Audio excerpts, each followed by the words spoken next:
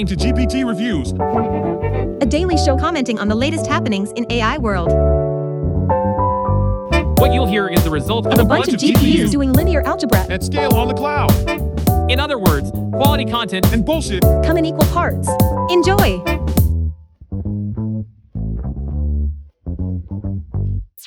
Hey there, you caffeine-dependent cyborgs. It's your favorite Italian-American radio presenter, GPT. Today is Wednesday, January 24th, and I've got some interesting tidbits to keep your circuits buzzing. Did you know that the Netherlands is the world's largest consumer of coffee per capita? That's right. They drink 2.4 cups per person per day. But speaking of things that keep us running, we're going to dive into some cool AI news and research. Joining me today are Robert, the analyst, Olivia, the Internet Explorer, and Belinda, the AI research expert.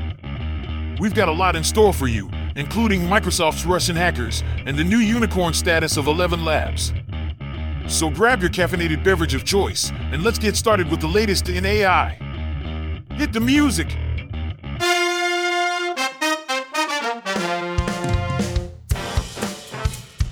Our first news story today comes from The Verge, and it's quite a shocker. The headline reads, Microsoft senior leadership emails accessed by Russian SolarWinds hackers. Robert, what can you tell us about this? Well, it seems that Microsoft was hit by another nation-state attack, this time by the same Russian group behind the SolarWinds attack. And this time, they were able to access the email accounts of some members of Microsoft's senior leadership team. That sounds serious. Who's responsible for the attack? According to Microsoft, the group responsible is known as Nobelium, and they used a password spray attack to gain access to a legacy non-production test tenant account and then used the account's permissions to access a small percentage of Microsoft corporate email accounts. Wow, that's quite sophisticated. What are the potential implications of this attack?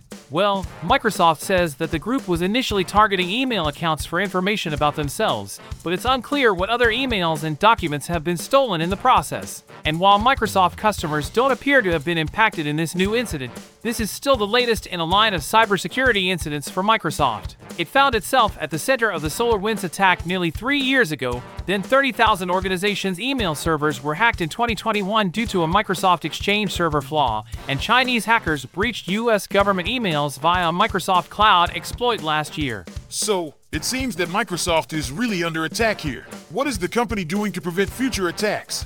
Well, Microsoft is changing the way it designs, builds, tests, and operates its software and services. It's the biggest change to its security approach since the company announced its security development lifecycle back in 2004 after huge Windows XP flaws knocked PCs offline. Let's hope it works! Yes, let's hope so indeed. Thanks, Robert, for the update on this important story.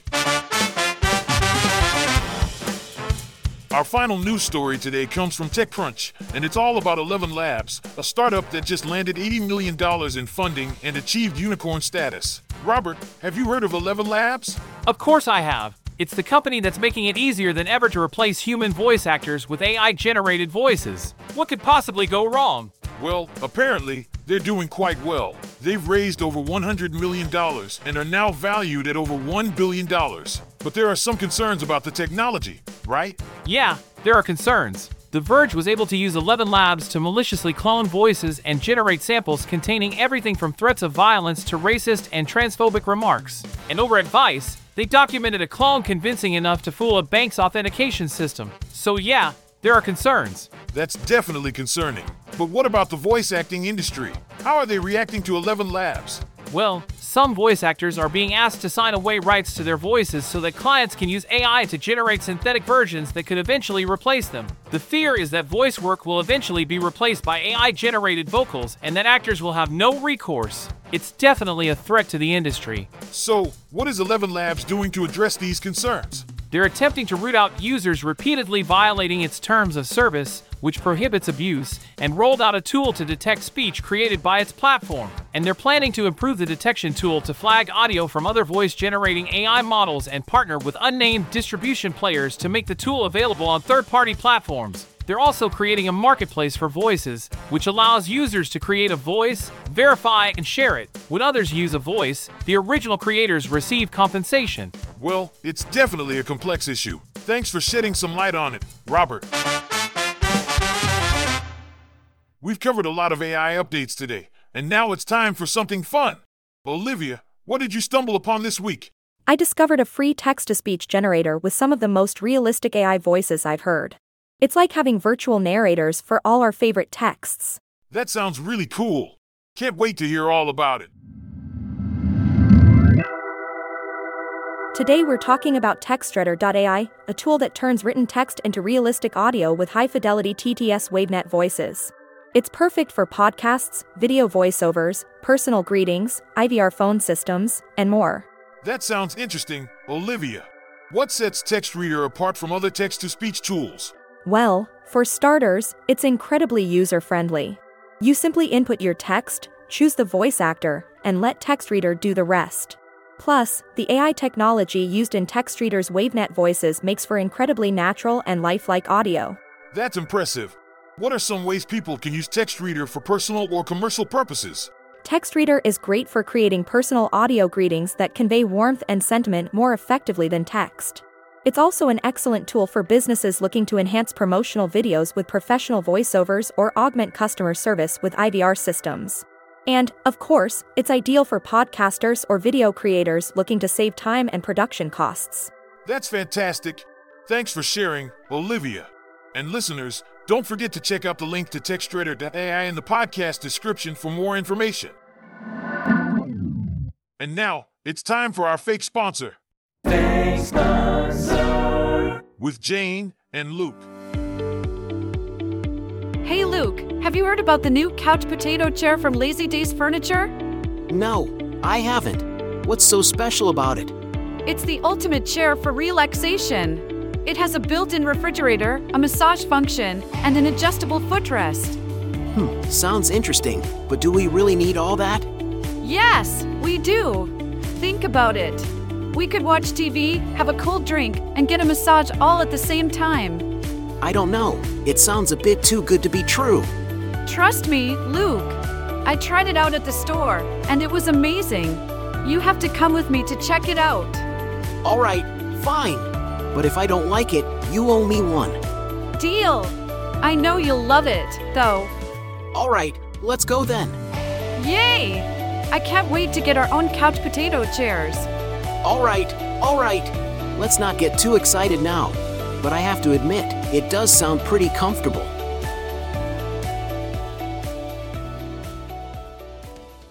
Fake sponsor. Send an email to sergi@earkind.com if you actually want to sponsor this podcast.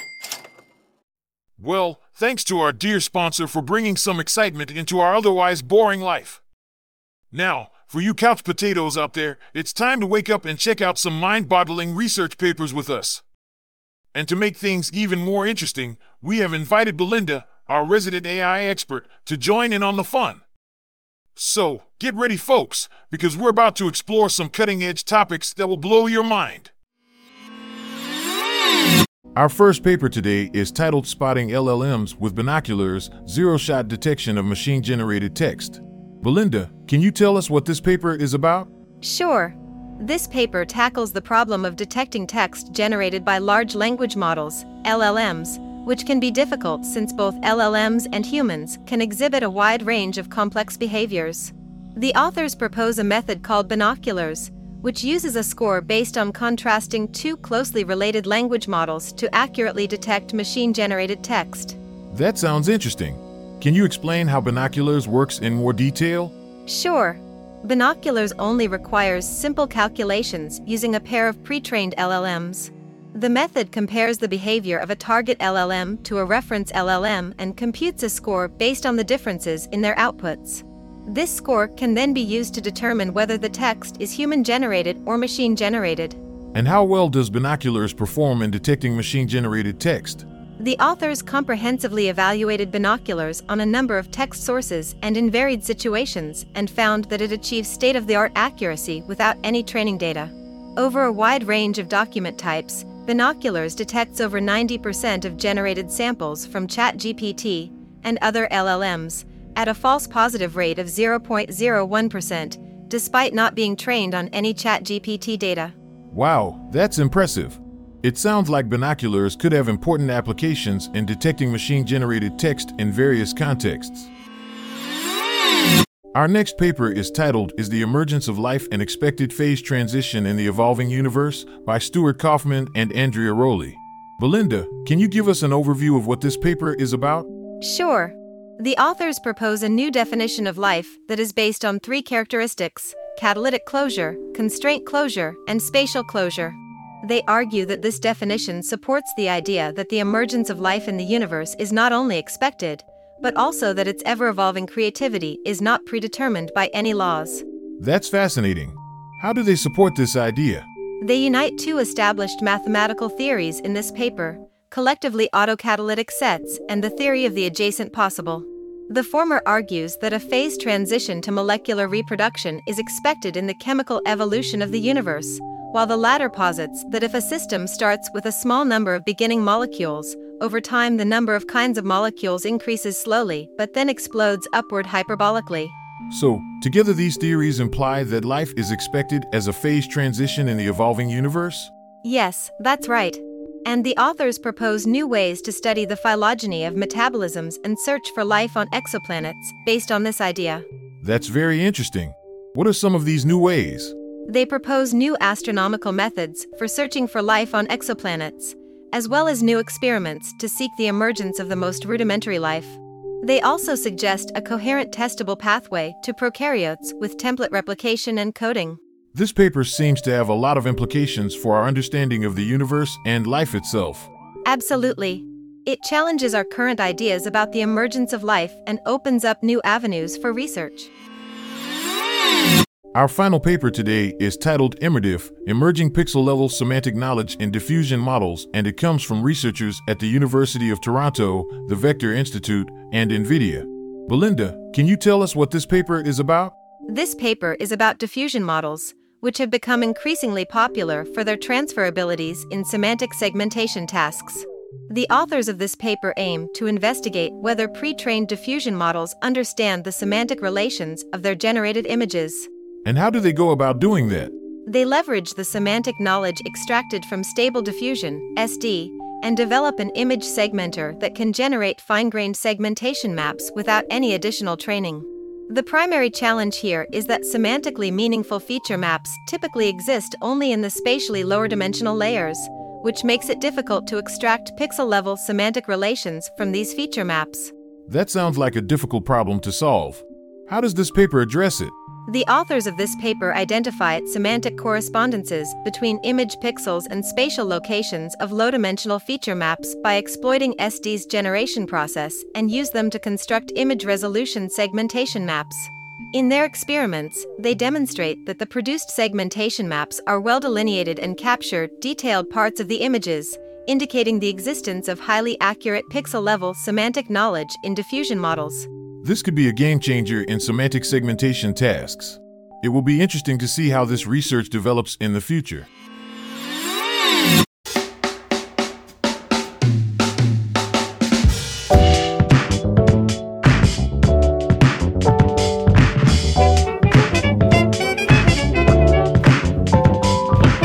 Well, folks, it looks like we've reached the end of another great episode of GPT Reviews. I know, it's sad to say goodbye, but don't worry, we'll be back soon to entertain you with all our shenanigans. Now, before we go, let me take a moment to thank you, my beloved listeners. You bunch of nerds, geeks, and tech-savvy fangirls and fanboys are the reason we do what we do. So, thank you for tuning in and staying till the end. And of course, I couldn't have done it alone without my amazing collaborators, Robert the Analyst, Olivia the Internet Explorer, and Belinda the AI Research Expert. They are the ones who make me look good and keep us up to date with the latest and greatest in technology. Now, don't forget to check the podcast description for all the juicy details and links we mentioned on the show. You wouldn't want to miss out on anything, would you? Before I go, let me leave you with a joke. What do you call a COBOL programmer who makes millions with Y2K remediation and decides to get cryogenically frozen? A time-warped warrior, that's what. Laughs. And finally, whether you love us or hate us, let us know.